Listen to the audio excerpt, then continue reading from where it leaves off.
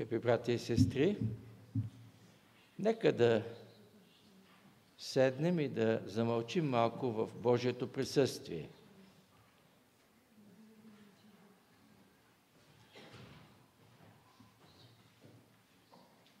И сега нека да приемем думите, призивните думи на Божието Слово, с които да настроим сърцата си, да дадем почит и хвала на Бога. Нека се изправим.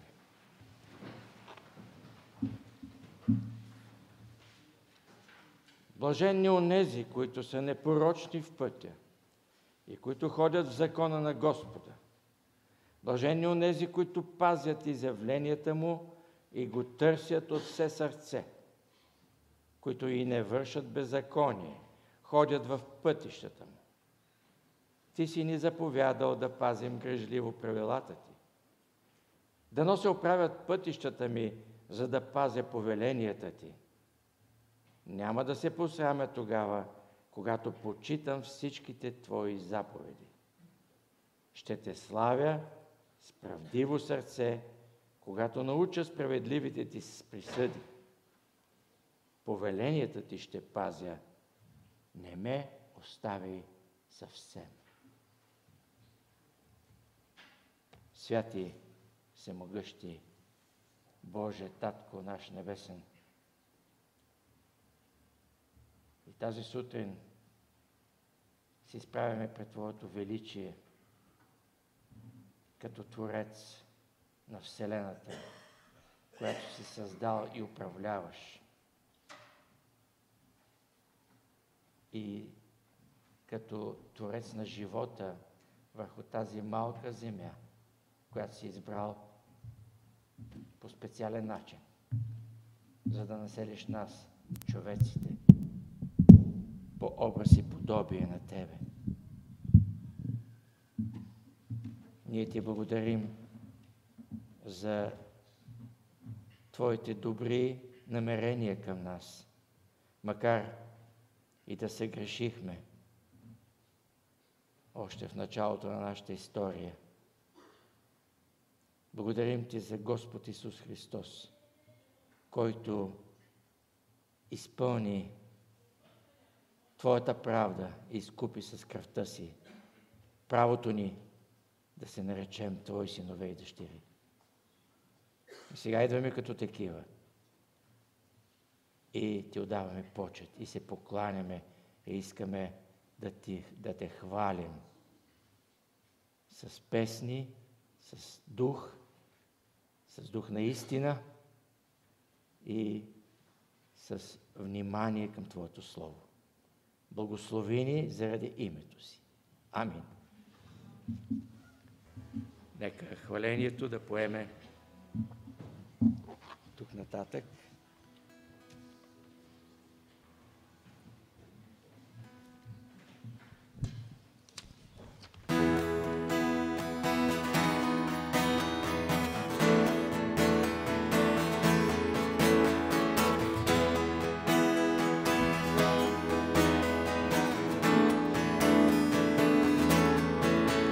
Блажено да е името на наши славен цар и увенчай го радостно над всички Господа и увенчай го радостно над всички Господа.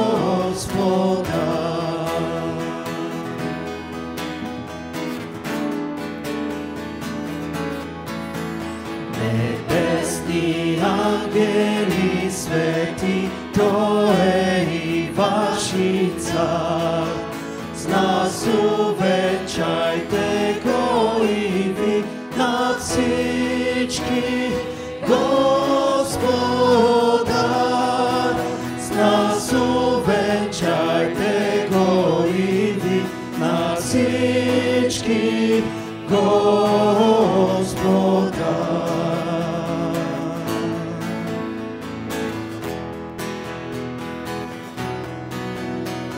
Облечен с величие, сила и власт, Исус над всичко царува. Земя и небе ще пеят с нас, над всички ти си Господар, над всички ти си Господар.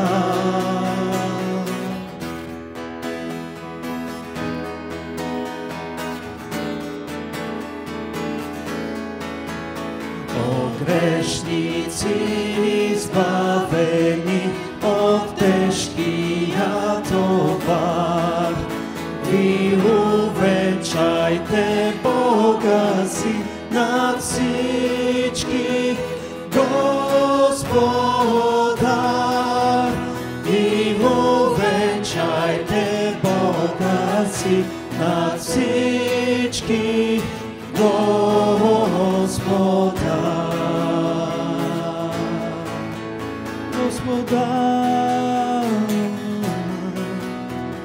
Облечен с величие, сила и власт, Исус над всичко царува. Земя и небе ще пеят с нас, над всички ти си Господар. Облечен с величие, сила и власт, Исус над всичко царува. Земя и небе ще пеят с нас, над всички ти си Господар. Над всички ти си Господар. Над всички Господар.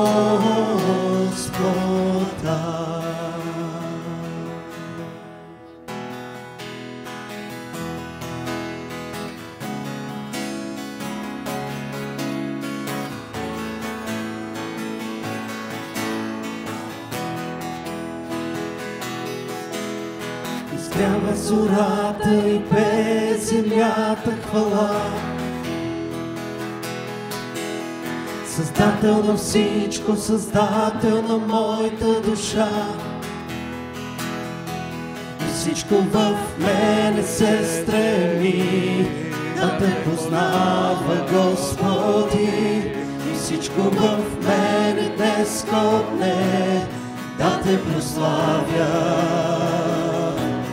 да те прославя.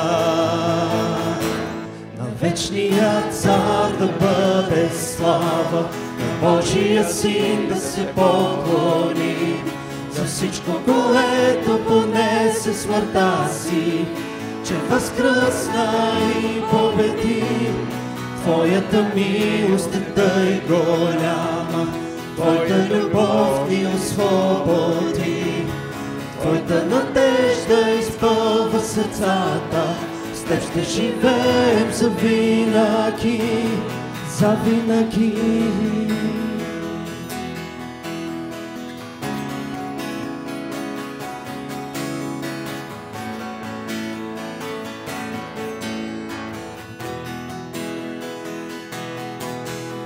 Издигам ръце и те хваля пред целия свят.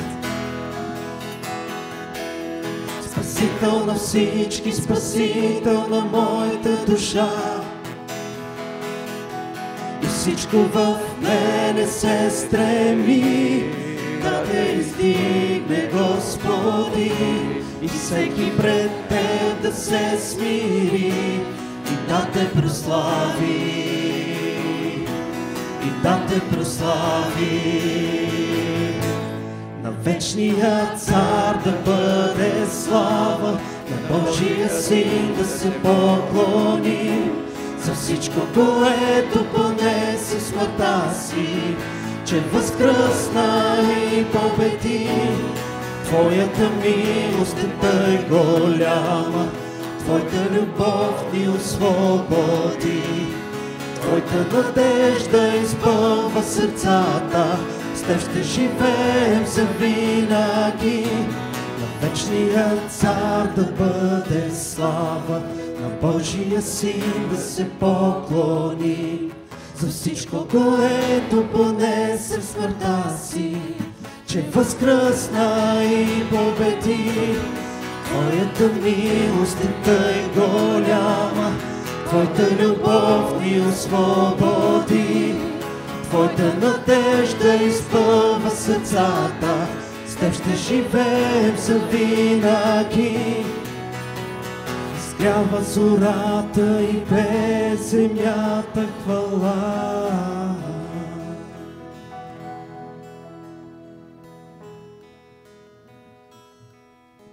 Си мой цар, Ти си най-велик, ще пея аз, ще Те хваля днес на моето сърце си Господа.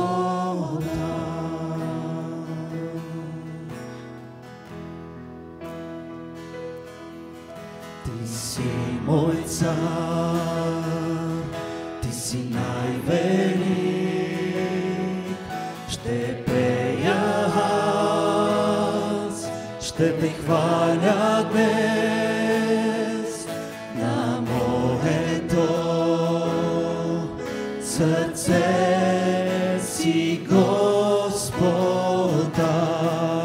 и няма други богове.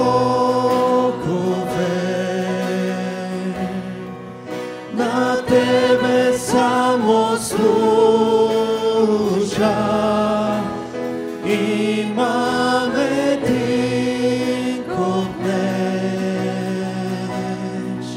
Духът Ти свят без мяра, Ти жертвата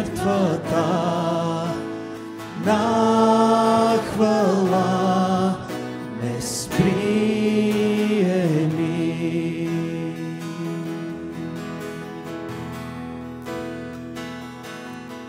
Ти си мой цар, Ти си най-велик, ще пея аз, ще Те хваля днес на моето сърце си Господа, и нямам други богове. На Тебе само служа, имам един копнеж, Духът Ти свят без мяра, Ти жертвата на хвала ме сприеми, и нямам други богове. На Тебе само служа, имам един копнеж, Духът Ти свят без мяра, Ти жертвата на хвала ме сприеми.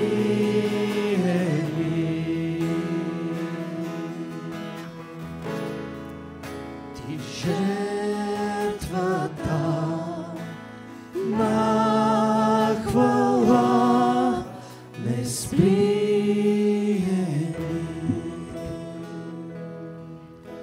Боже, благодарим Ти за това, че можем свободно и тази сутрин да издигнем гласовете си към Тебе, да Те хвалим, да Те прославяме с цялото съзнание, че нямаме какво да Ти дадем, но Ти си ни казал да даваме сърцата си, умовете си и всичко в нас, Боже, да Ти отдаваме почит, хвала всеки един миг от нашия живот, защото само Твоето име е достойно да приеме всяка слава, почит и хвала.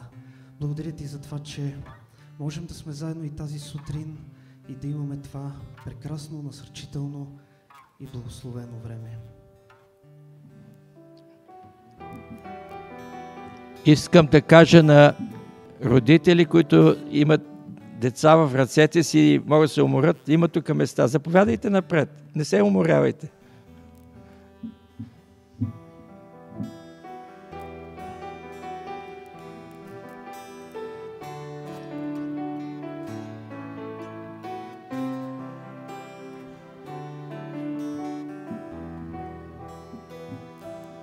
Тихо в този час сега хваля Тебе, Господи, пея. Свят, свят е Господ Бог. Тихо в моето сърце с тази песен на хвала пея. Свят, свят е Господ Бог. И във всеки мой ден коленича пред Тебе, давам слава на името Ти. И в моя живот ще Те хваля, издигам, пея. Свят, свят е Господ Бог. Тихо в този час сега хваля Тебе, Господи, пея. Свят, свят е Господ Бог. Тихо в моето сърце с тази песен на хвала пея. Свят, свят е Господ Бог.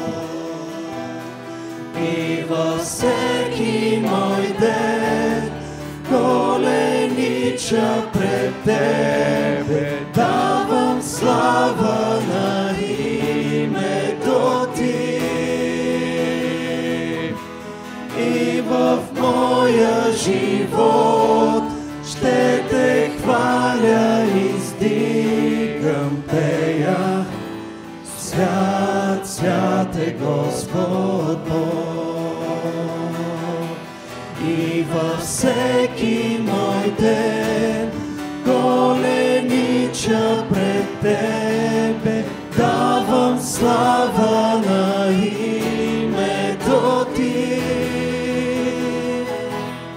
И в моя живот ще Те хваля, издигам, пея. Свят, свят е Господ Бог. Пея. Свят, свят е Господ. Свят, свят е Господ.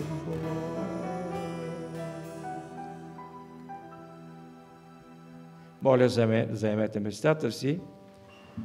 Ще прочетем заедно ответен прочит, който съответства на Псалом 81 или ответен прочит 11 в края на сборниците с евангелски песни.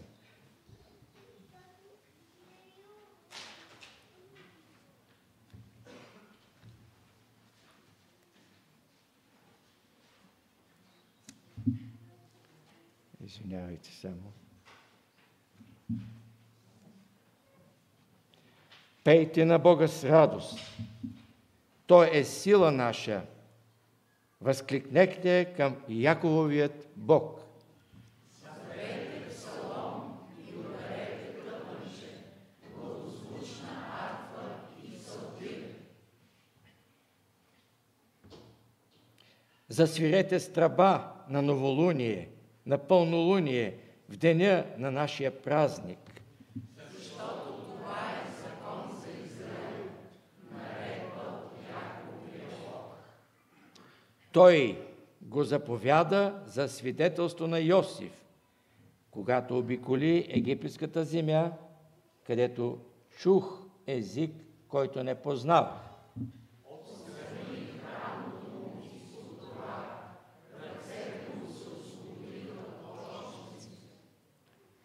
В скръбно време ти ме призова и аз те избавих. Отговорихте от скришното място на гръмотевицата и изпитахте при водите на Мерива. Слушайте, народе мой, и ще ви посъветвам, Израилю, ако ви ме послушал. Да няма сред тебе чужди богове и да не се покланяш на чужд бог.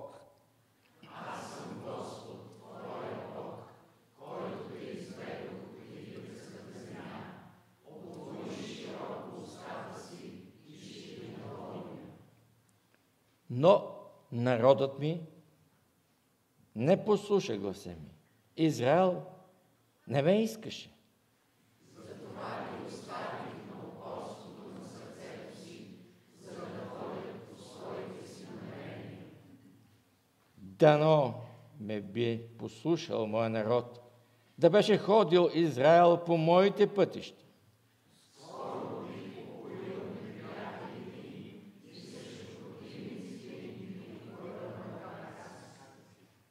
Даже ненавистниците на Господа щяха да се преструват на покорни на Него, а тяхното благоденствие щеше да трае завинаги. И той щеше да ги храни с най-добрата пшеница и с мекото скала щяха да наситят. Амин. Нека да изпеем заедно още една песен. Христос е достатъчен.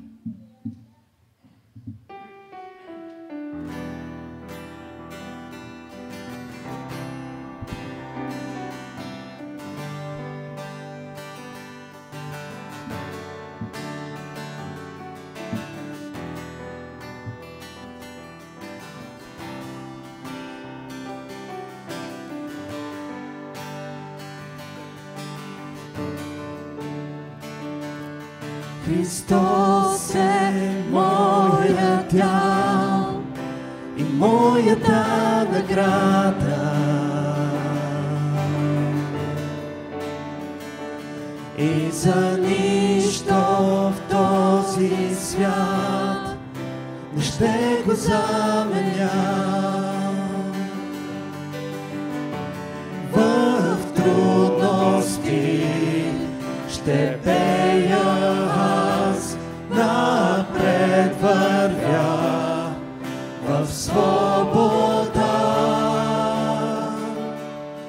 Христос е достатъчен, Христос е достатъчен за мен. Всичко имам в Теб, Исусе, всичко имам в Теб. Христос е радостта на моето спасение. В Него е надеждата за вечния ни дом. И в бурята ще пея аз, Исус е тук, на Бог давам слава. Христос е достатъчен, Христос е достатъчен за мен. Всичко имам в Теб, Исусе, всичко имам в Теб.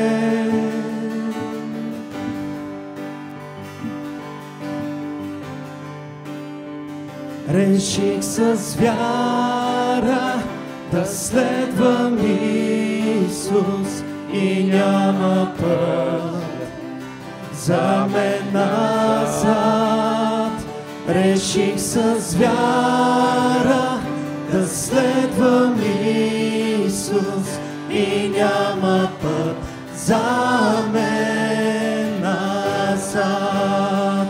Пред мен е кръстът, светът зад мене и няма път за мен назад. Пред мен е кръстът, светът зад мене и няма път за мен назад.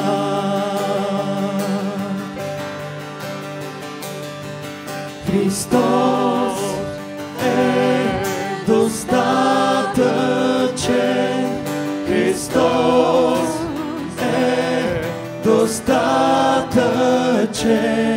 за мен. Всичко имам в Теб, Исусе.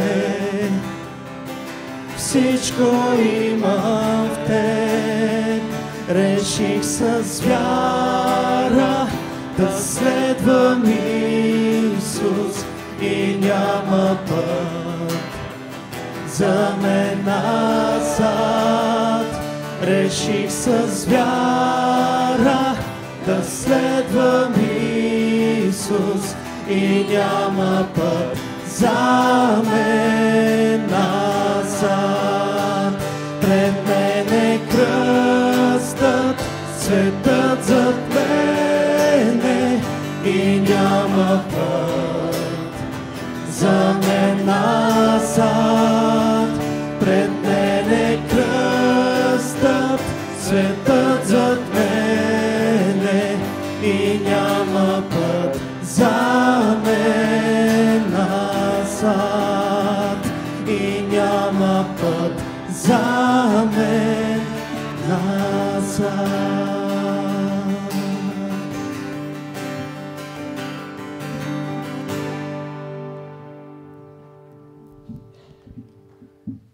Скъпи приятели, от днес започва учебната година на неделното училище за децата. И аз моля тези, които са се приготвили да изведат тук децата отпред, да го направят, за да ги видим и да се помолим за тях.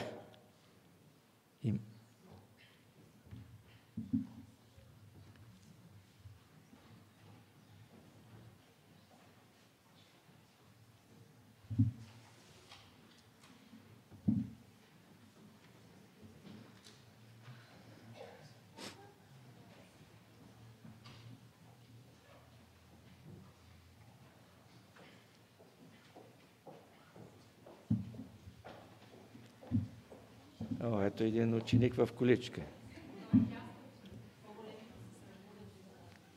Има големи, които се стесняват да излезат. Ама трябва да свикнат да излизат, защото може да станат някои от тях проповедници. Трябва и тук да застават.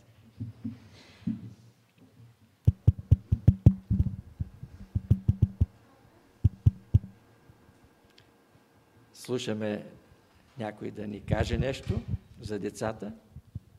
Може би, Елка, може би ще ни кажеш нещо? Искам да ви представя новият отговорник на неделното училище, сестра Елка Златева. Нека да ни каже няколко думи. Благодаря. Ние не сме се подготвили да направим нещо пред църквата. Просто днес започваме работата по групи и молим Господ да ни води, всички вас да ни подкрепяте. Тази година в неделното училище започваме с около 50 деца, както споменах преди малко, по-големите се притесняват да излязат. Ще бъдем разделени в 4 групи по възраст и аз бих ви приканила, освен да се молите и да подкрепяте децата през тази година, да поканите и други деца, ваши близки, роднини или хора, с които Господ ви води да се срещнете през тази година. Поканете ги, нека да се чувстват добре дошли. Всяка неделя, по време на богослужението, големите деца, 4-та група, които са над 13 години, ще се събират след края на богослужението за около 1 час. Благодаря. Сега ще се помолим. Нека се изправим.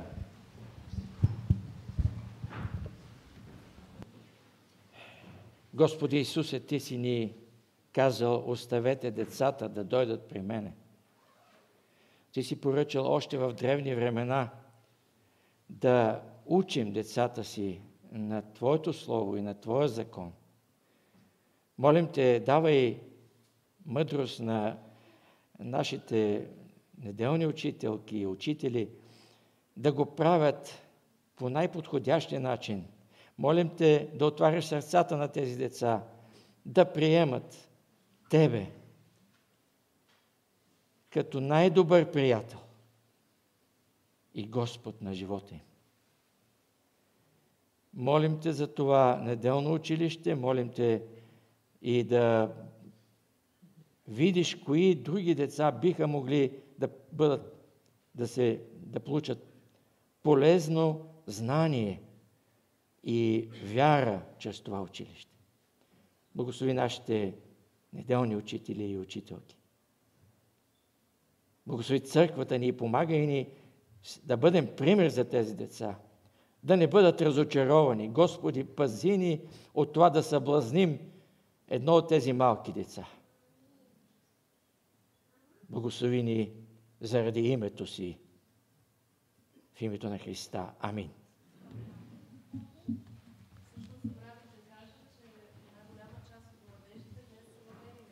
Една голяма част от младежите, може би и тинейджерите, които са също една група, са в Велинград. Да.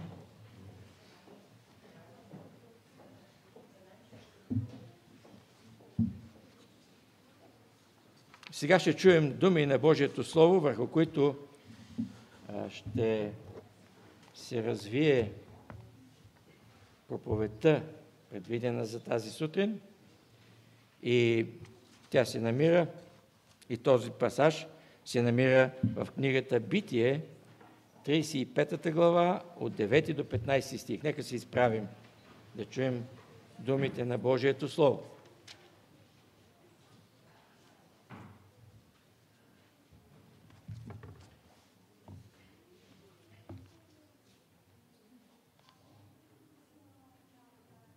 И Бог пак се яви на Яков след завръщането му от Падам Арам и го благослови.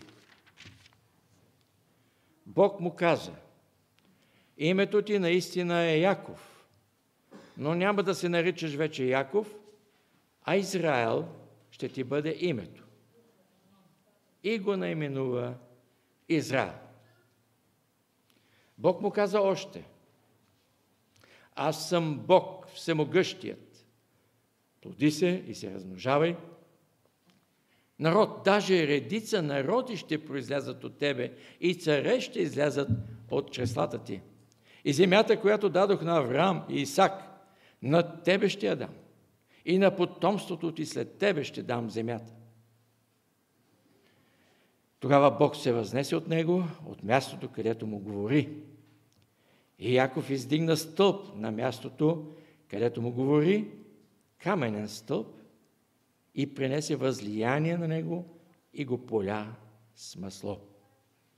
Яков нарече мястото, където Бог говори с него, Ветил. Амин. Бог да благослови Словото си. Нека се молим. Святи Господи, тези думи се предават от векове и стигат до нас. И ние сме в недоумение за привилегията, която имаме да ги чуем. Да ги чуем свободно и също така да ги споделяме с света. И да напомняме, че Ти си господар на тази вселена и че Ти си господар на живота, на тази земя. И Ти имаш власт да ръководиш народите, да издигаш и да сваляш и да определяш Твоят закон в сърцата ни, да бъде жив, да бъде действен. И това е възможно, защото Ти изработи едно чудно спасение. Изработи го на кръста, където Господ Исус Христос увисна и поля кръвта си. И въпреки, че сме недостойни и изпълнени с духовна мизерия, Ти ни правиш достойни за себе си. Обличаш ни с дрехата на правдата. И ни правиш също така ученици на Твоето Слово и учители на Твоето Слово в народа, който се намираме. Молим Те, благослови ни за това. Благослови всеки служител на Твоето Слово днес, където и да се намира, и особено днес в нашият молитвен дом. Господи, Ти знаеш, че имаме скръб за хора около нас, които не Те познават и не Те търсят. Ние се молим за тяхното спасение. Молим също така за тези, които страдат по различни начини около нас. От болести, от немощи, от самота. Молим се за семейства, които са на прага на раздяла. И на семейства, в които отношенията не са добри. Молим Те за децата ни отново, особено за деца в такива семейства. Господи, молим се за нашия народ. Ти знаеш, че отново предстоят избори и ние Те молим да насочиш вниманието и предпочитанията на този народ към хора, които са угодни на Твоето име, на Твоята воля. Молим Те за мир в Украйна, за мир в Израел. Молим Те с думите, които Ти ни научи да казваме: Отче наш, който си на небесата, да се свети името Твое, да дойде царството Твое, да бъде волята Твоя, както на небето, така и на земята. Хлябът наш насъщни, дай го нам днес и прости дълговете наши, както и ние им прощаваме на нашите длъжници. И ни ввеждай в изкушение, но избави нас от лукавия, защото е Твое царството и силата и славата вовеки. Амин.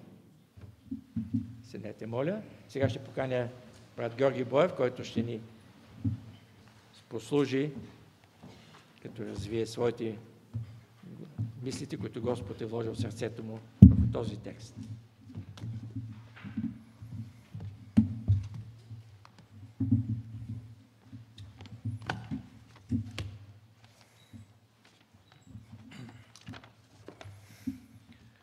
Добро утро от мен. Радвам се, че в този хубав неделен ден можем да бъдем заедно и да споделяме нашето общение и нашите размисли върху Божието Слово. Скъпи братя и сестри, отново сме на прага и вече е започнала новата учебна година. И по всички телевизии през последните дни бяха излучени репортажи за първият учебен ден. За щастливите и усмихнати родители, които водят своите не чак толкова усмихнати деца на училище, надявам се това не важи за нашето неделно училище, и за учители, които хващат за ръка своите бъдещи възпитаници и ги въвеждат в час.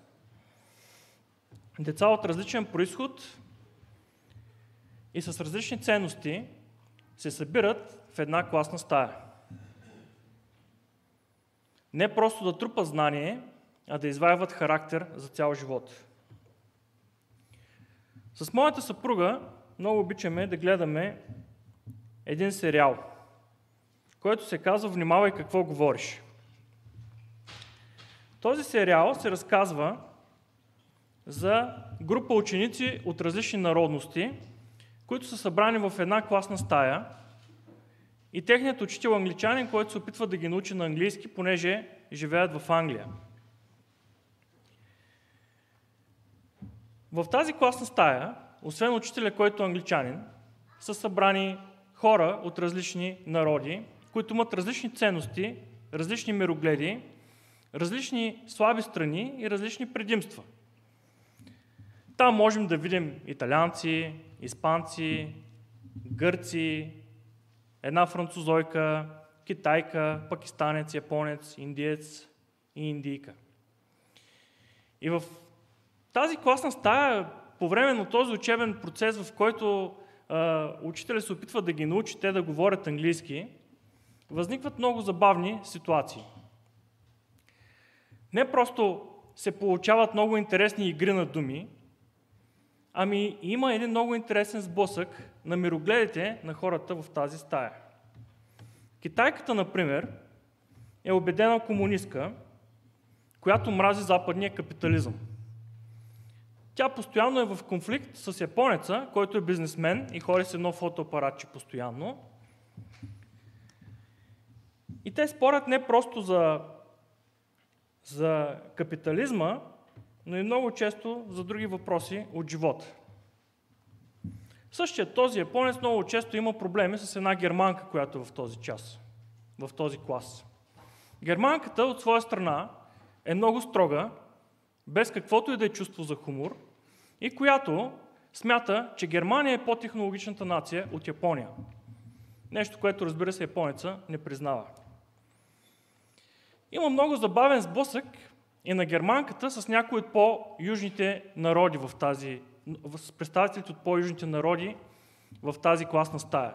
Италянеца, например, и гърка, които постоянно са по веселбата, които постоянно се шегуват, нещо, което е неприемливо за тази толкова строга германка. Те от своя страна, италянеца и гърка, много често спорят, предимно по религиозни въпроси. Кой светия е по-голям? Православния или католическия? И така в тази класна стая ние сме свидетели на това как различни характери се сблъскват. Наскоро гледах този филм и си помислих, една мисъл ми мина през ума. Какво ли би станало, ако съберем в една подобна класна стая едни от най-изявените образи от Библията? Какво би станало, какви конфликти би имало, какви конфузни ситуации би имало, ако в една стая поставим достолепният Авраам, поетът воин Давид, хитрият Яков, лекомисленият Самсон и много други герои от Библията? Какви ли конфликти би имало между тях? Какви ли характери биха се формирали в този процес на обучение? Днес бих искал да погледнем към живота на един от тези най-колоритни Божии ученици в Стария Завет. И това е патриарх Яков, който вероятно от човешка гледна точка не е бил най-благонадеждният ученик. Но Божите съвършени намерения са го довели до това той да попадне на страниците на Евреи 11 глава на епопеята на вярата. И така, нека погледнем към нашия текст и да видим какво бихме могли да научим от уроците, които Господ дава на патриарх Яков. Нашият текст започва последният начин.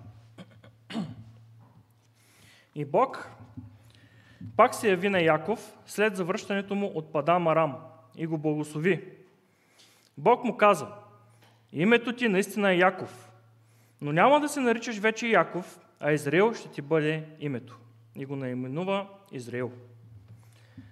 Днешната история се намира в един много интересен участък от книга Битие.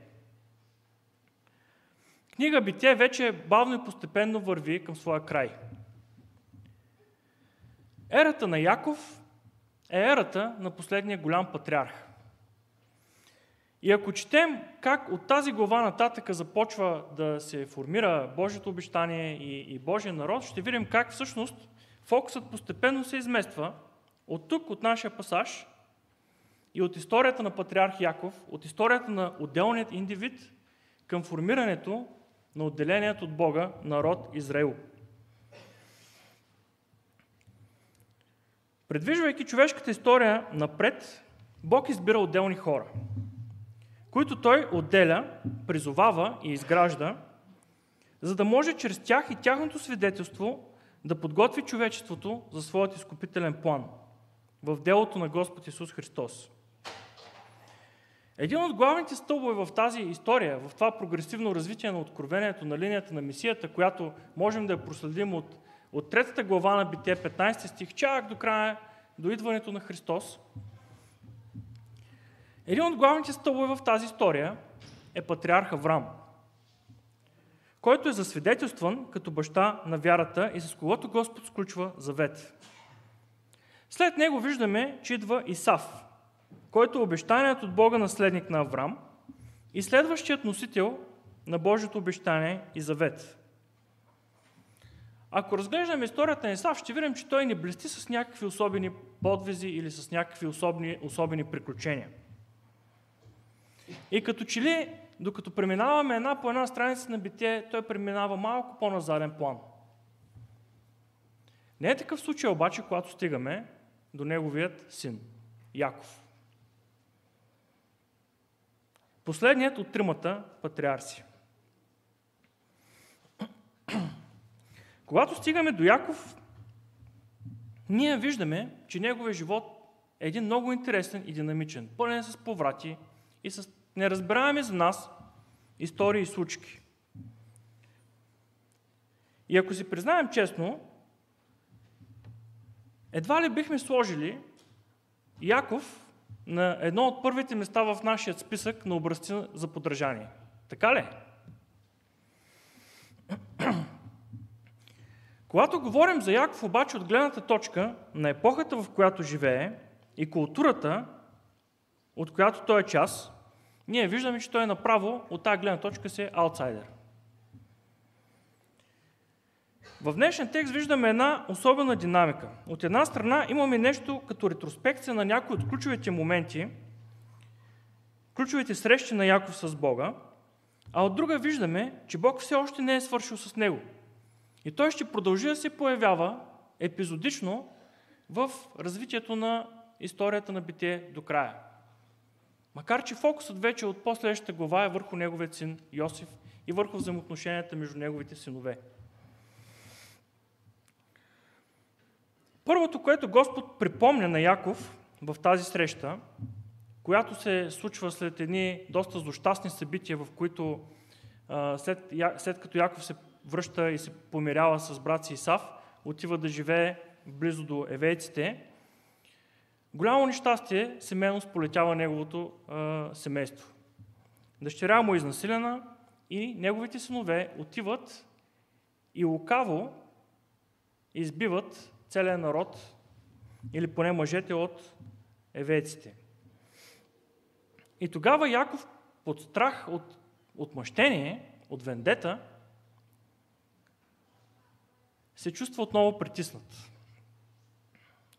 Господ му казва: иди във Витил. От тази ситуация Господ праща Яков обратно във Витил. И именно тук е това поредна среща, която Яков има с Бога. И в тази среща Господ се опитва да му припомни някои неща или някои уроци, които Яков е имал преди години. Първото, което Господ припомня на Яков, което виждаме от текста, е неговото рождено име, преди да бъде променено на Израил. Бог му каза: името ти наистина е Яков, в стих 10. В самото начало на срещата между Яков и Бог виждаме препратка към историята за раждането на Исав и на Яков, на двамата братя-близнаци. Въпреки обаче, че са братя-близнаци, Яков се ражда в едно по-непривилегировано положение, понеже излиза втори, след своят брат Исав. И по законите на тогавашната култура, Исав е определен за първороден, за наследник на Исак и носител на Божието обещание. Но при самото рождение Яков излиза хванал петата на брата си, и заради което получава името Яков. В това име се съдържа една известна игра на думи, защото макар и буквално това име да означава петодържец, Яков означава петодържец, някой, който държи пета, оттенък от тази дума е свързан с идеята за изместване, изтласкване на някой, един вид узурпиране чрез измама. И по-късно виждаме как Яков води не особено забележим живот, за разлика от брат си, който на всичкото отгоре е любимец на баща си, за което свидетелства библейският текст в 25 глава, където пише следното нещо. И като пораснаха децата, Исав стана изкусен ловец, полски човек, а Яков беше тих човек и живееше в шатрите. Исак обичаше Исав, защото ядеше от лова му, а Ревека обичаше Яков. Освен положението му на втори в семейството, след неговият брат, и освен положението му на някой, който по-малко е възлюбен от баща си, на някой, който не е предпочитан от баща си, виждаме, че Яков не блести и с особен морал. Когато разглеждаме неговия живот, особено в началото, виждаме, че моралът на Яков е доста под въпрос. И едно от най-големите свидетелства за това е начинът, по който той измъква първородството от Исав и хладнокръвно чрез измама измъква благословението от баща си, като два пъти съвсем брутално лъже своя баща. В Битие 27 глава виждаме именно това. И така той отиде при баща си и каза: татко, а Исак отговори: ето ме, кой си ти, синко? Яков каза на баща си: аз съм първородният ти Исав, направих каквото ми поръча. Стани, моля ти се, седни и яш от дивеча си, за да ме благослови душата ти. Баща му не е убеден, че той е Яков. И отново го пита: ти ли си същият ми син Исав? А Яков отвърна: аз. Виждаме как два пъти брутално Яков лъже баща си. По-нататък виждаме, че характерът на Яков се проявява и при неговите взаимоотношения с вуйчо му Лаван. И когато четем за тези взаимоотношения на постоянно надхитрене, единият надхитря другия, после другия му го връща, после един постоянен кръг от надхитрения, малко като историята за хитър Петър и Настрадин Ходжа, ние виждаме, че Яков много дълго време от живота си живее именно един такъв живот. Живот на някой, който гледа да постигне своята цел без значение от средствата. Дори и това да е с цената на измами и на мошенничество.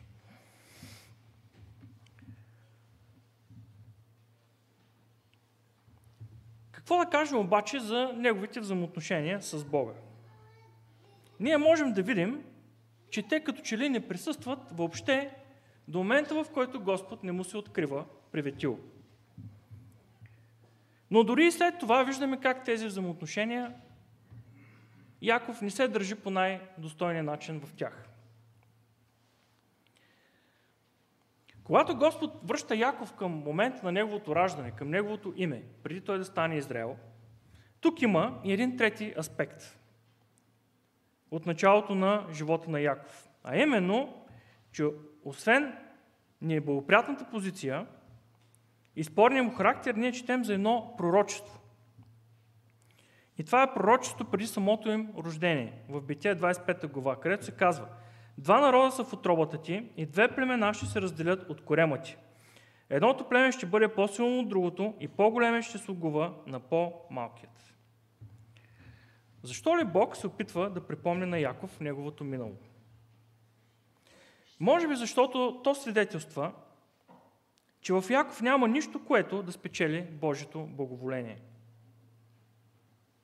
Но Божията благодат е тази, която е дошла към него. Господ е този, който го определя още преди да се появи на тази земя и му се открива във Витил. За което свидетелства Римляни 9 глава 11 и 12 стих, където пише следното нещо. Макар че близнаците още не бяха родени и не бяха още направили нещо добро или лошо, но за да почива Божието намерение по избор, не по дела, а на онзи, който призовава и се казва, по-големият ще слугува на по-малкият. Осъзнаването на Божията благодат е добра отправна точка за Яков и за всеки един от нас. Нека отново върнем поглед към текста. Бог му каза още: аз съм Бог всемогъщи, плоди се и се размножавай. Народ, даже редица народи ще произлязат от теб и царе ще излязат от чреслата ти и земята, която дадох на Аврам и Исак, на тебе ще я дам. И на потомството ти след тебе ще дам земята. Тогава Бог се възнесе от него, от мястото, където му говори. И по-нататък виждаме как Яков нарече мястото, където Бог говори с него, Ветил. Тук в тази втора част от откриването на Бога на Яков, от срещата на Бога с Яков, ние виждаме как Господ го препраща към един следващ етап от живота му, след неговото рождение, който също е много важен и основополагащ фундамент за живота на Яков. А това е срещата им при Ветил, за която четем следното нещо в 28 глава. И така Яков излезе от Вирсавея и отиде към Харан. И като стигна на едно място, пренощува там, защото слънцето беше излязло, и взе от мястото един камък и го сложи за възглавница. И легна да спи на това място. Той сънува стълба, направена на земята, чието връх стигаше до небето, и Божите ангели се качваха и слизаха по нея. А Господ стоеше над нея и каза: аз съм Господ, Бог на баща ти Аврам и Бог на Исак. Тази среща идва в едно много трудно и объркано време за Яков. Той току-що е избягал от Вирсавее, отделен от цялото си семейство, бягайки за живота си от страх. Благословението, за което се е борил с всякакви средства, изведнъж става причина за това той да изпадне в немилост и да потегли на дълго пътуване с неизвестен край.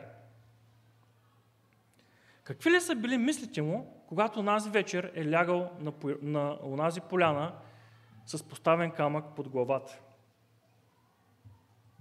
Може би се е мислил, струваше ли се всичко това да го направя? Може би е размишлявал за греховете си срещу Исав, срещу баща си и за Бога на бащите си, за свидетелствата, които той е чувал за този Бог. А може би е бил прекалено изморен и е заспал без да мисли много-много. Но виждаме, че Господ не спи. Господ му е приготвил едно уникално преживяване. Преживяване, което Яков ще помни цял живот, а именно неговата първа среща с Бога. В тази среща Бог за първи път се разкрива на Яков. И каква невероятна гледка е той! Колко страшен и велик е! Но голямата изненада в тази среща е личното отношение на Бога към Яков. Бог не го отхвърля, а го благославя с благословението на Аврам и Исак. И не просто го благословява и му дава доказателство, че той ще бъде приемника на това благословение, но и го уверява, че ще го пази. Има два елемента в обещанието и в срещата на Яков с Бога при Ветил. Първият елемент е Божието обещание за това, че линията, по която ще дойде Месията, ще продължи чрез Яков. Божията суверенна грижа за приемствеността на линията на Месията. В стих 14 се казва: чрез теб и чрез твоето потомство ще се благославят всички племена на земята. И това е пророчество за идващият Месия. И вторият елемент е личната ангажираност на Бога с живота на Яков. Ето, аз съм с теб и ще те пазя, където и да идеш. И ще те върна пак в тази земя, защото няма да те оставя, докато не извърша това, за което ти говорих. С какво е заслужил Яков всичко това? Заслужил ли го изобщо? Не мисля. Но Бог се заема в онзи ден с неговия характер, който 20 години по-късно отново ще се нуждае да се припомни тази първа среща при Ветил. И Бог го връща във Ветил, освен това, за да може Яков да изпълни обещанието, което дава към него. Защото помним, че след тази среща Яков даде обещание на Бога. Ако Бог бъде с мен и ме опази в това пътуване, тогава Господ ще бъде мой Бог и този камък, който направих за стълб, ще бъде Божий дом. И от всичко, което ми дадеш, ще дам 10 на тебе. Яков вече се бе завърнал, но още не бе изпълнил обещанието си към Бога. И забележете разликата между първата и втората среща между Яков и Бога при Ветил. Във втората среща Яков не говори и не се опитва да се пазари. Изглежда Бог бе напреднал доста с неговото обучение. На трето място в нашия текст има още една препратка към една друга среща на Яков, критично важна за него, и това е срещата при Фануил. Затова свидетелства потвърждаването на промяната на името от Яков на Израил. Господ потвърждава, че Израил ще бъде името му, като по този начин го връща към онзи паметен момент при Фануил, когато Яков среща Бога отново. Израил означава Бог се бори. И срещата на Яков с Бога преди срещата му с Исав е втората много ключова история от живота на Яков, която има решаваща роля в живота и обучението на вярата му. След като Господ благослови Яков при Лаван, той му заповяда да стане оттам и да тръгне обратно към родното си място. 20 години бяха изминали от този момент. Въпреки тежките години на труд, Яков не можеше да се оплаче от липсата на Божията грижа и промисъл в неговия живот. Бог така го бе благословил, че той вече имаше голямо семейство и много богатство. Господ обаче в един момент му казва: стани и се върни обратно в Ханаан. И Яков отново е на път да излезне от комфортната си зона. Защото това е свързано с изправянето му пред неговият най-голям страх – срещата с Исав.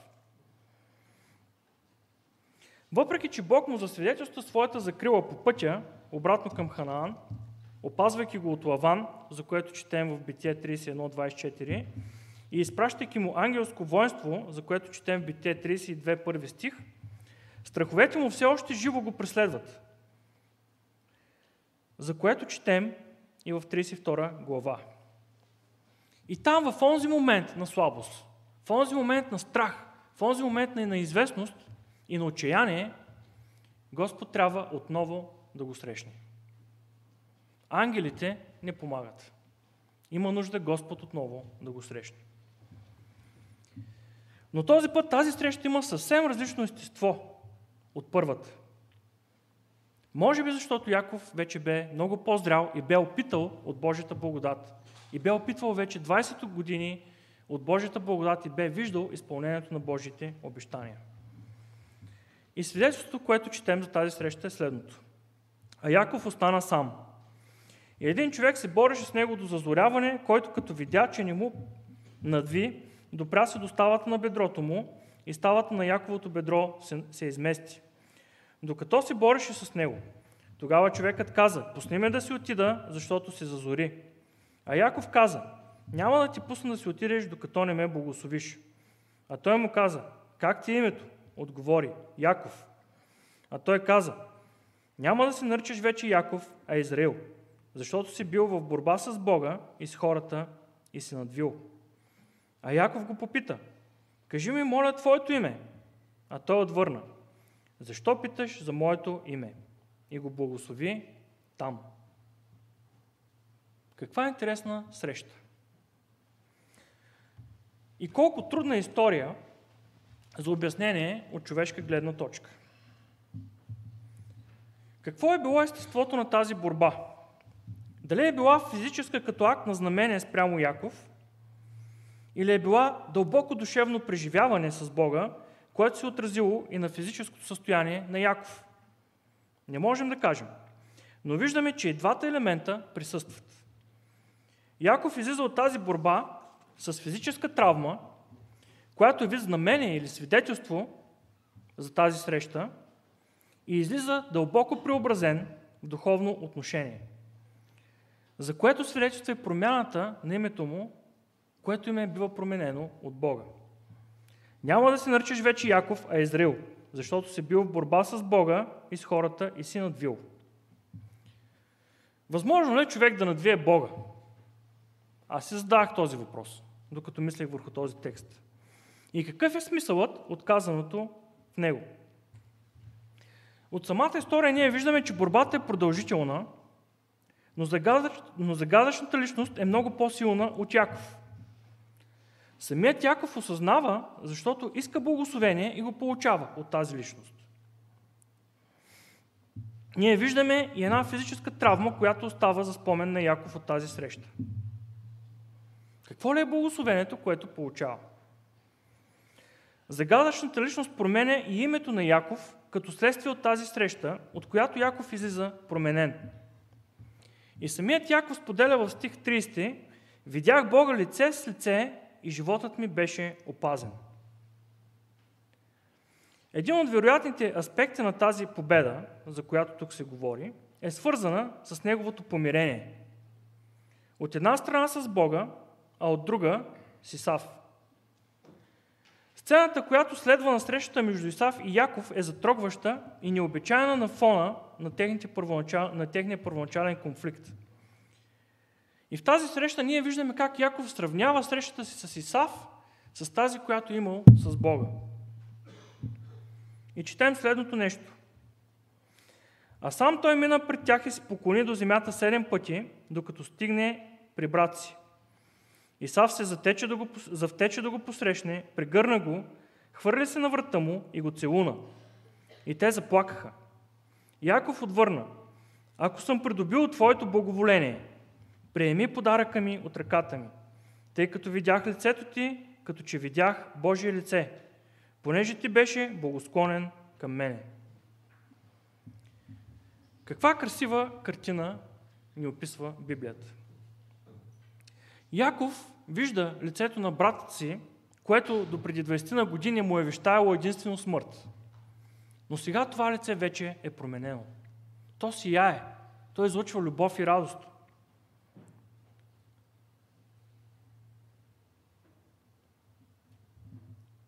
А какво е вещаяло на грешния Яков срещата с праведния Бог? Не е ли много по-голямо наказание? И въпреки това Господ го пощадява. Не само, че го пощадява, но и го благославя. А това е възможно единствено, когато грешният човек бъде помирен с праведния Бог. Разбира се, Яков не стана съвършен след Фануил. Обучението му продължаваше до сетния му край. Ако продължим да четем за живота му, ще видим конфликта му с евейците, ще видим как предпочиташе едни синове пред други, но на края на живота си в него можеше да се забележи една дълбока промяна. Една голяма любов, признателност и вяра в Бога. И това четем при срещата, когато Йосиф води неговите синове да бъдат благословени от Яков. И именно тази история е цитирана в Евреи 11 глава. Примерът или историята на Яков за неговата вяра е пример от края на неговия живот, в която среща Яков споделя следното нещо. Бог, пред когото ходеха бащите ми Аврам и Исак, Бог, който ме е пасал през целия ми живот до този ден, ангелът, който ме избавя от всяко зло, нека благослови момчетата. и в Евреи се казва, че той се поклони на Бога. Не е ли прекрасна тази картина, с която неблагонадеждният по човешки представи Яков описва връзката си с Бога?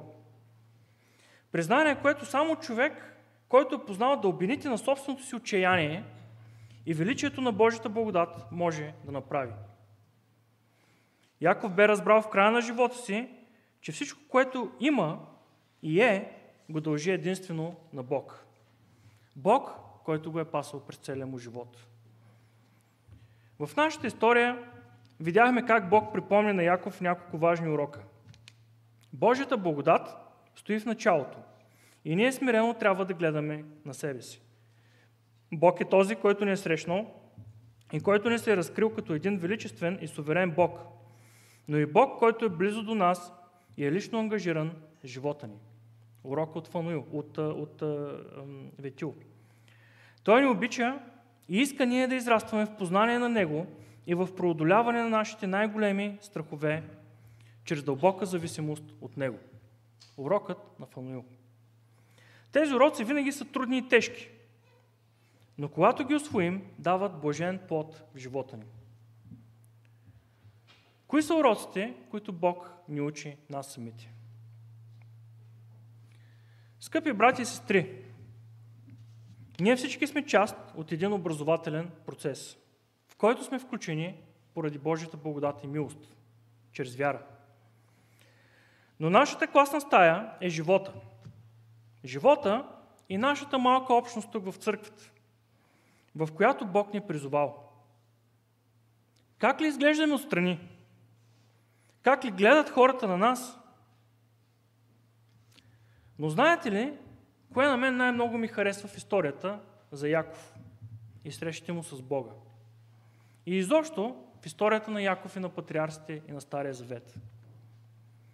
Това, което най-много ми харесва, е нашият учител.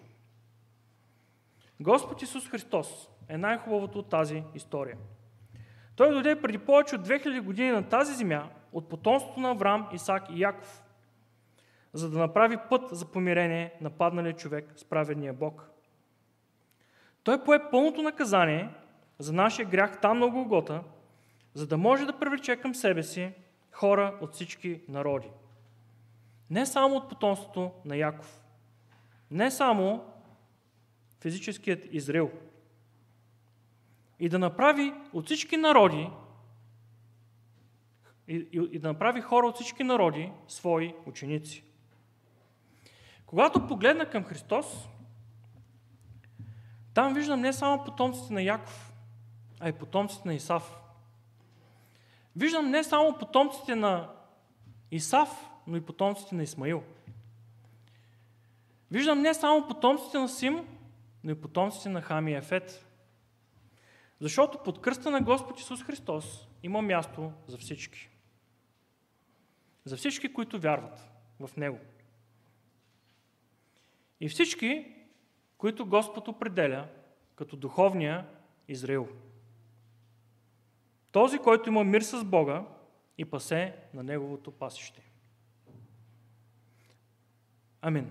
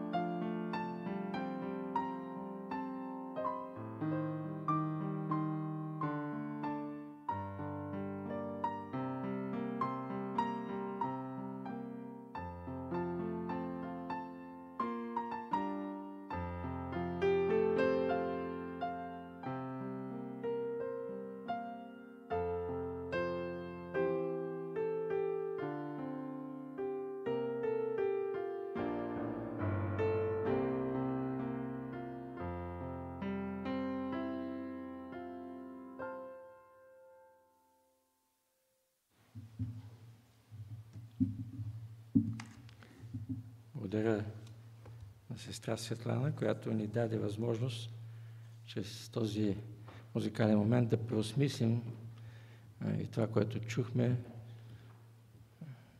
И разбира се, за нас е най-важно заключението, че ние имаме всеки от нас своето име, лично, но заедно сме наречени новият Израел. И имаме привилегиите на този нов Израел пред Бога. Разбира се, и задължението да продължим да се учим от Неговото Слово. Сега е ред на съобщенията. Разбира се, напомням, че всеки неделен ден на това място има сутрешни, неделни богослужения от 10 часа с проповед, а в сряда молитвен час, който вече е от 6 часа.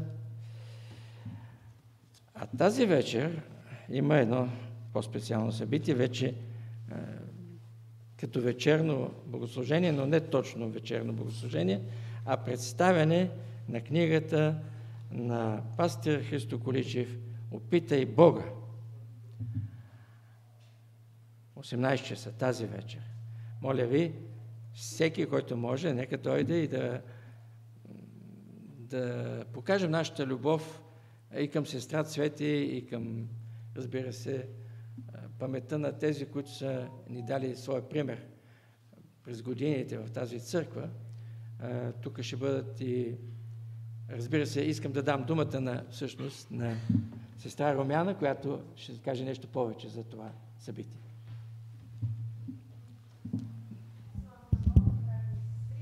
Микрофон.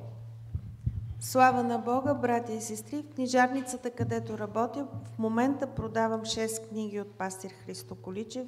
Има някои 2 или по-точно 3, които са изчерпани като бройки, като количество, но имам честта да държа в ръката си новата книга, издадена посмъртно от неговата съпруга Цвете Количева, "Опитай Бога, моето досие".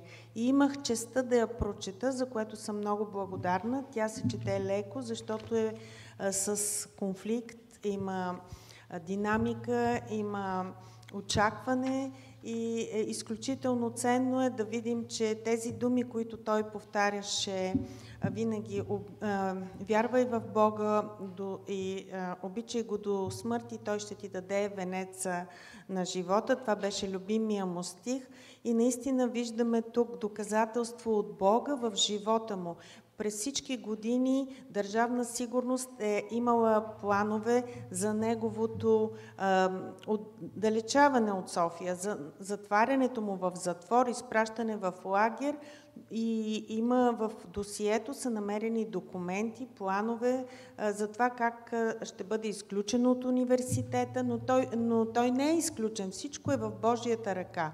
Цялата книга доказва, че нашите съдби са в Божията ръка. И този стих, който казва, че нито едно връбче не пада на земята без знанието на Бога, дори и изпитанията, и трудните моменти в живота ни, всичко може да съдейства за слава на Бога.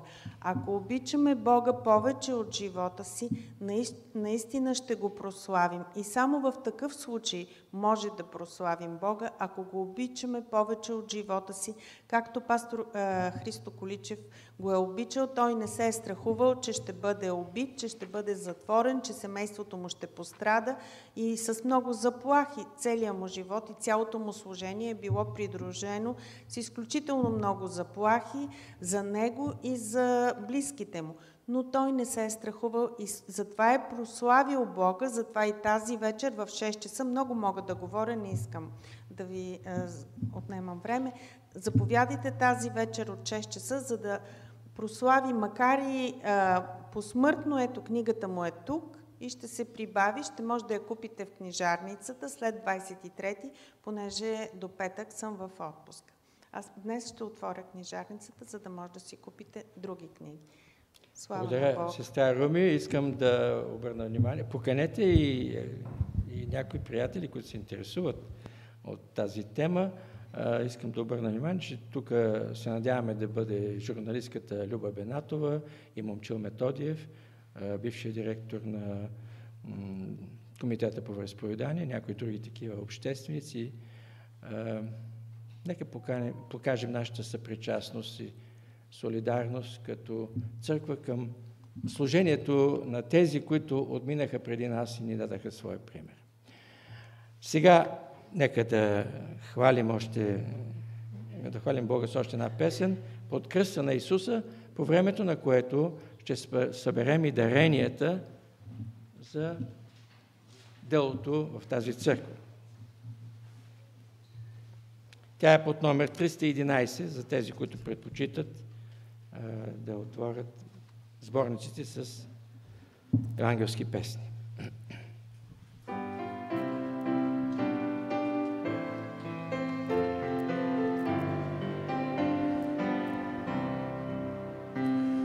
От кръста на Исуса намирам на спокой.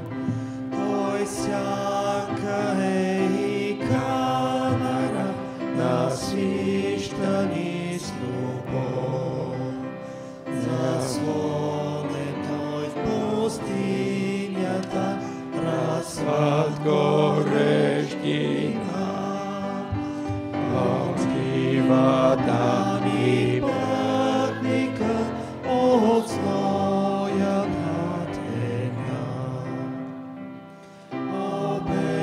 Безопасно място, прибежище от зло. Там правдата и любовта събрани са в едно.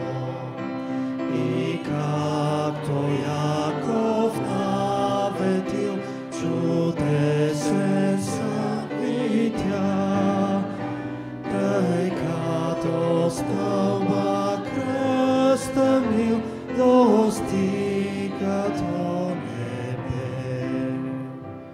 Чрез вяра аз на кръста съзирам там презрян. Спасителя на цели свят да страда и за мен. Е чудеса сърцето ми открива в тази кръв. Моето недостойство, Христовата любов. Нека се изправим.